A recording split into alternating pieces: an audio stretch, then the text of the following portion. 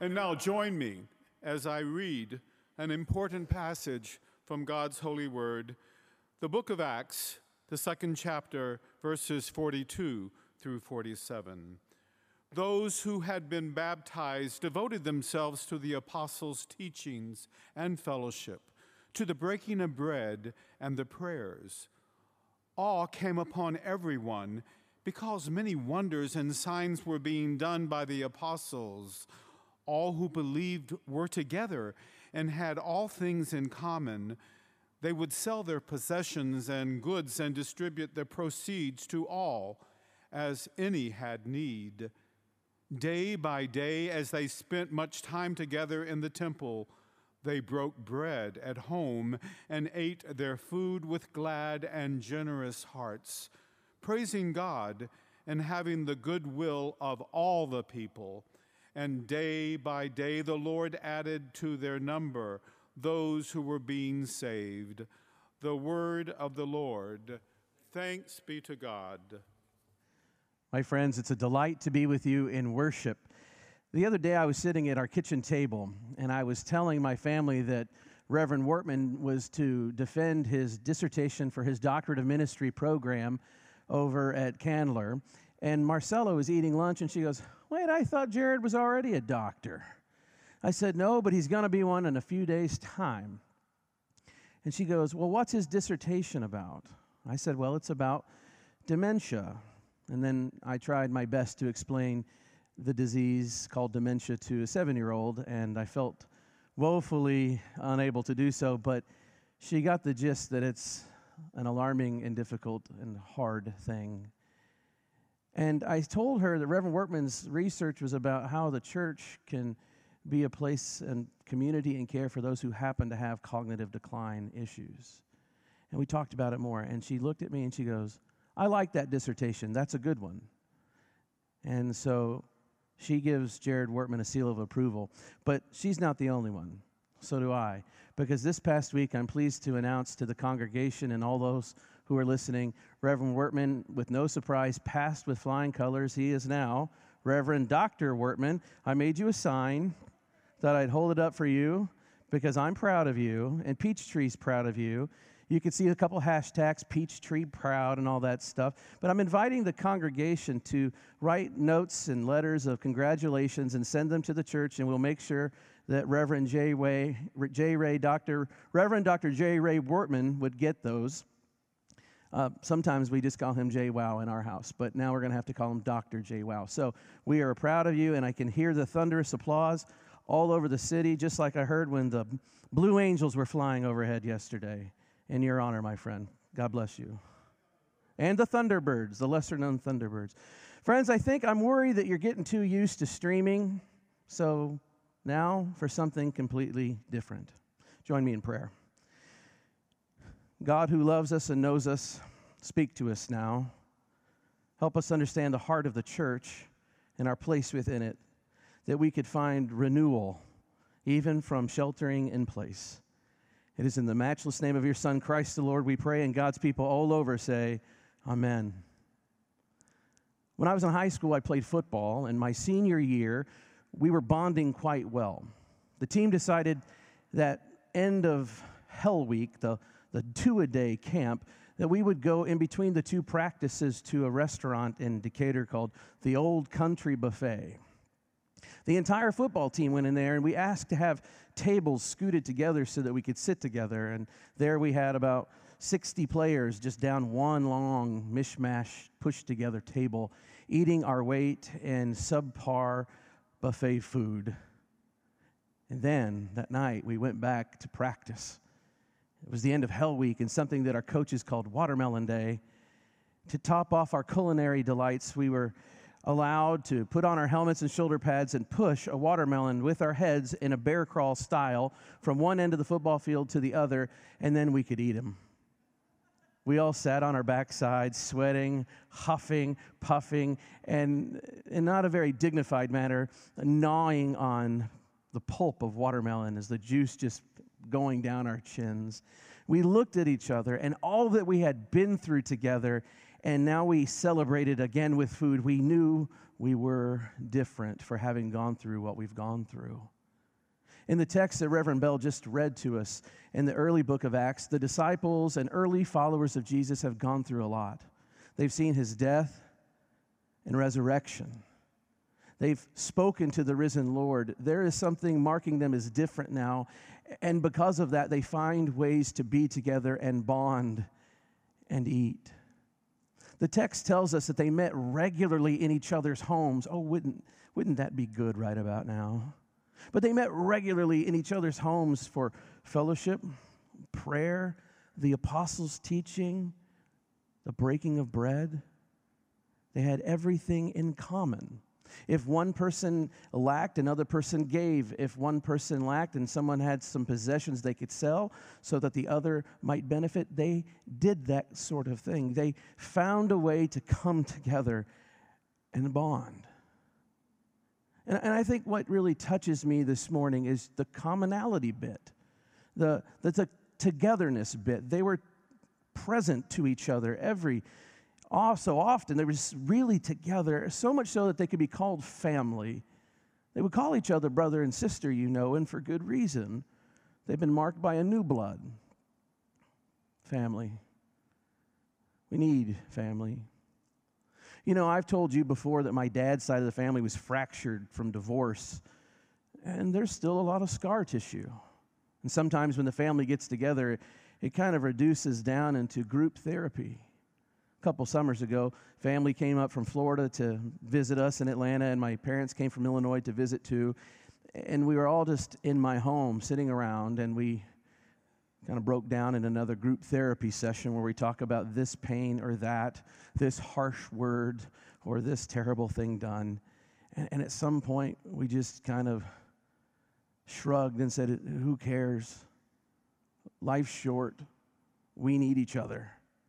Forget the differences. Life's short. We need each other. We're family. I think that's how the disciples must have felt, Things are too important. Let's be together.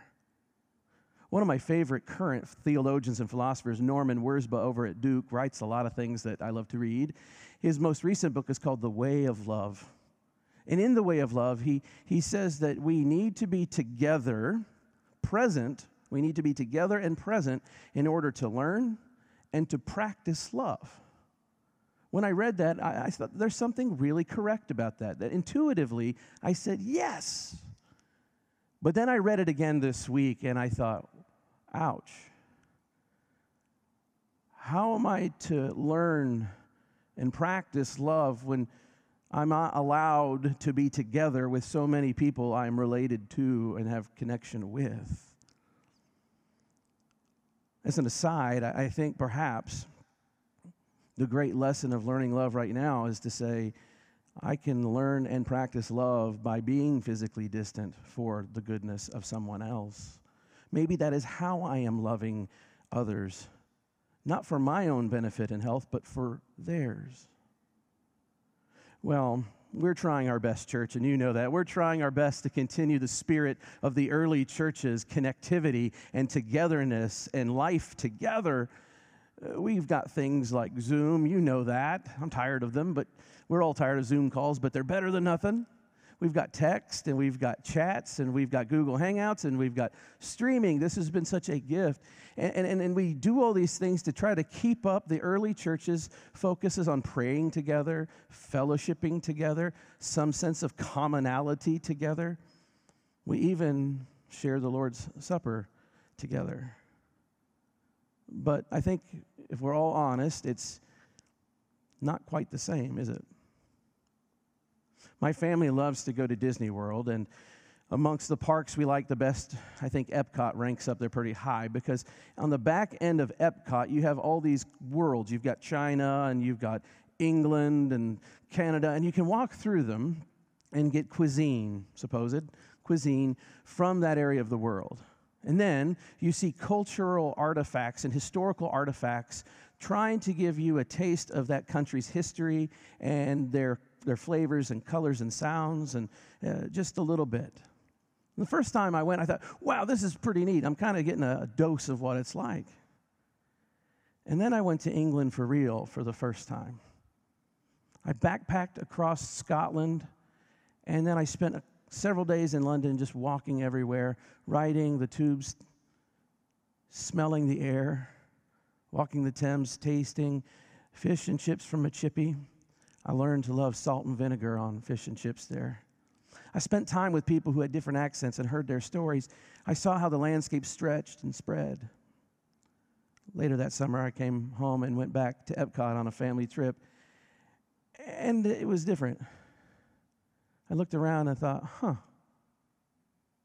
seemed not quite right, more plastic, more like a facade, really, a false simulacra of the real thing.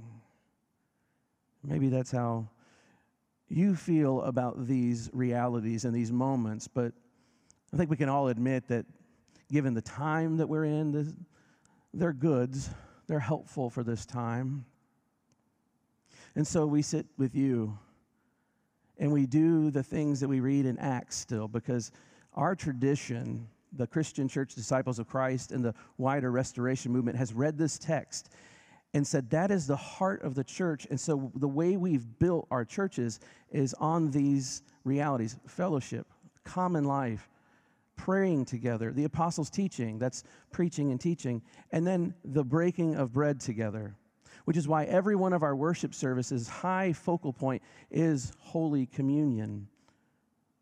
And maybe you feel in your heart right now that as you sit wherever you are with whatever you have, and we are distanced digitally with what we have, and we go through the liturgy together, maybe you think that what is happening is a little bit diminished. Maybe you're right.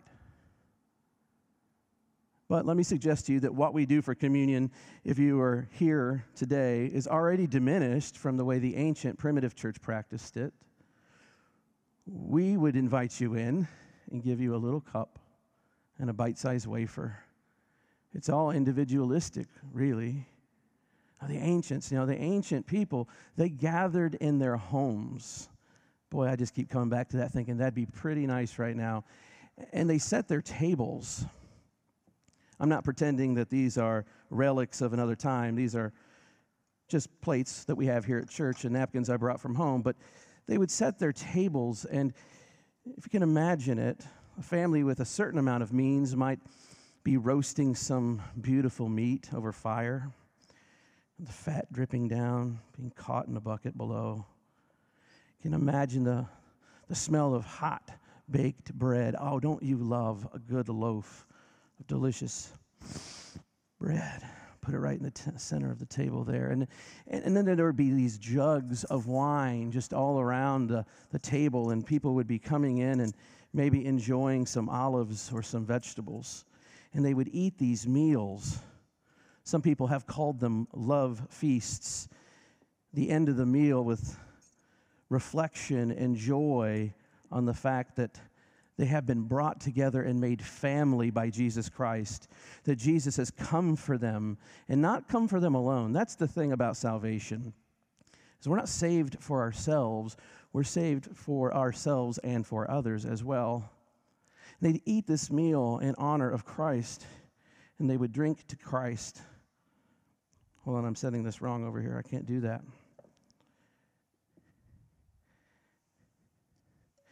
Later on, this great love feast would be called Eucharist or communion. And it gets me thinking today. There's something else about the Christian tradition that I find fascinating. You know, for the long tenure of our church, from Scripture even, the Christian family, started by a couple who got married, is really a microcosm of the church, a small church, an extension of the church. Whatever's done in church is really supposed to be done in a Christian home, albeit more intimately and more intensely. Our homes ought to be locations of prayer and praise. Our homes ought to also be locations of evangelism. I know that might scare you, but if you are called by God to have children, your children are the first ones God told you, tell the gospel to. Our homes ought to be about discipleship. In my home, Colleen and I shape each other's faith, and we work hard to build and shape the faith of our children. Homes, Christian homes, ought to mirror the church in hospitality and charity and generosity and togetherness. What that means is that your home has a mission. It's not simply a private box for you to practice private happiness with whomever you decided to let in the doors. It's supposed to have grace flowing out of it, out the front doors, and bleeding into your neighborhoods and going wherever you go. It ought to be a place of sanctuary to do ministry from, my friends. And if this is all true, and I believe that it is, then maybe tonight, if you are blessed enough to be sheltering in place with some Christians, maybe your meal doesn't have to be just about sustenance. If you are in a Christian home or with anyone, eat with them beyond sustenance. Eat with them towards the light of the Eucharist. It begins by setting a table. You set a table and then prepare something delicious. I give you forgiveness of your sins for making something fatty and good, but make something delicious. Make a pot roast, or maybe fry up a fish in some lemon and butter. Maybe get a nice big salad out of your garden. Slice up tomatoes and put some balsamic vinegar on it. Make it aromatic and beautiful. Have some bread, some beautiful bread. Maybe bake the bread. I don't know. If you do, send me some, won't you? Pour some wine. Sit with people with glad and sincere hearts and raise a glass to Christ the Lord, who has made you family, who has made you and the people that you are with one.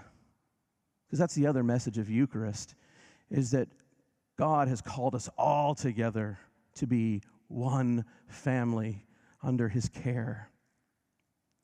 If you're at home and you're not fortunate enough to be with others, you are just alone, I still say begin by setting the table.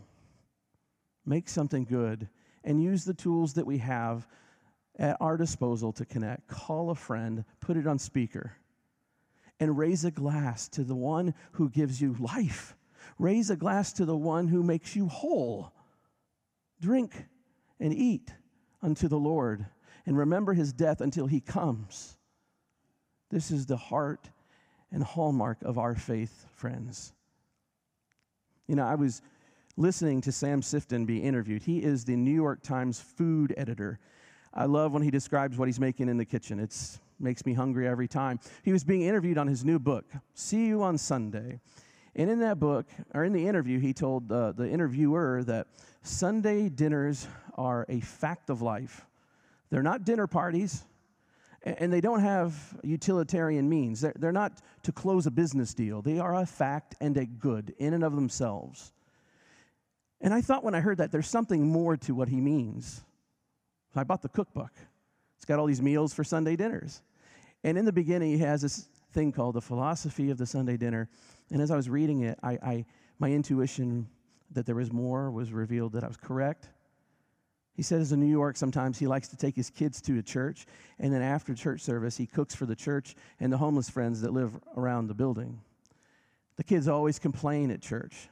Preaching's boring, music's not cool, whatever. They get bored. But afterwards, when they gather and he's cooking this great meal, he watches his kids interact with people that they don't normally interact with, people of different demographics and age ranges.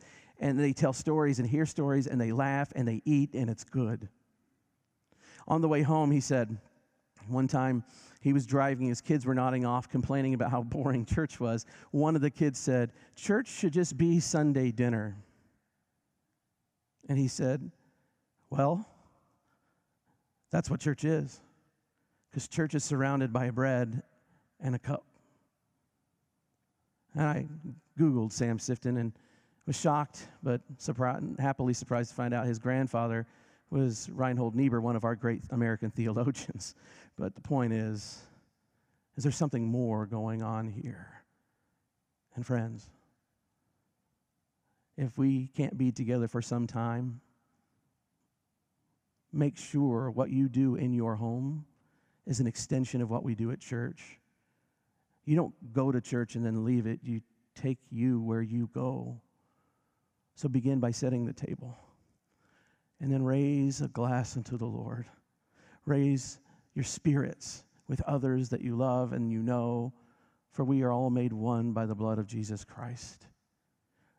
And also know that we were meant to be together, and we will be together again. I don't know when. We will be when it is safe for the least of these.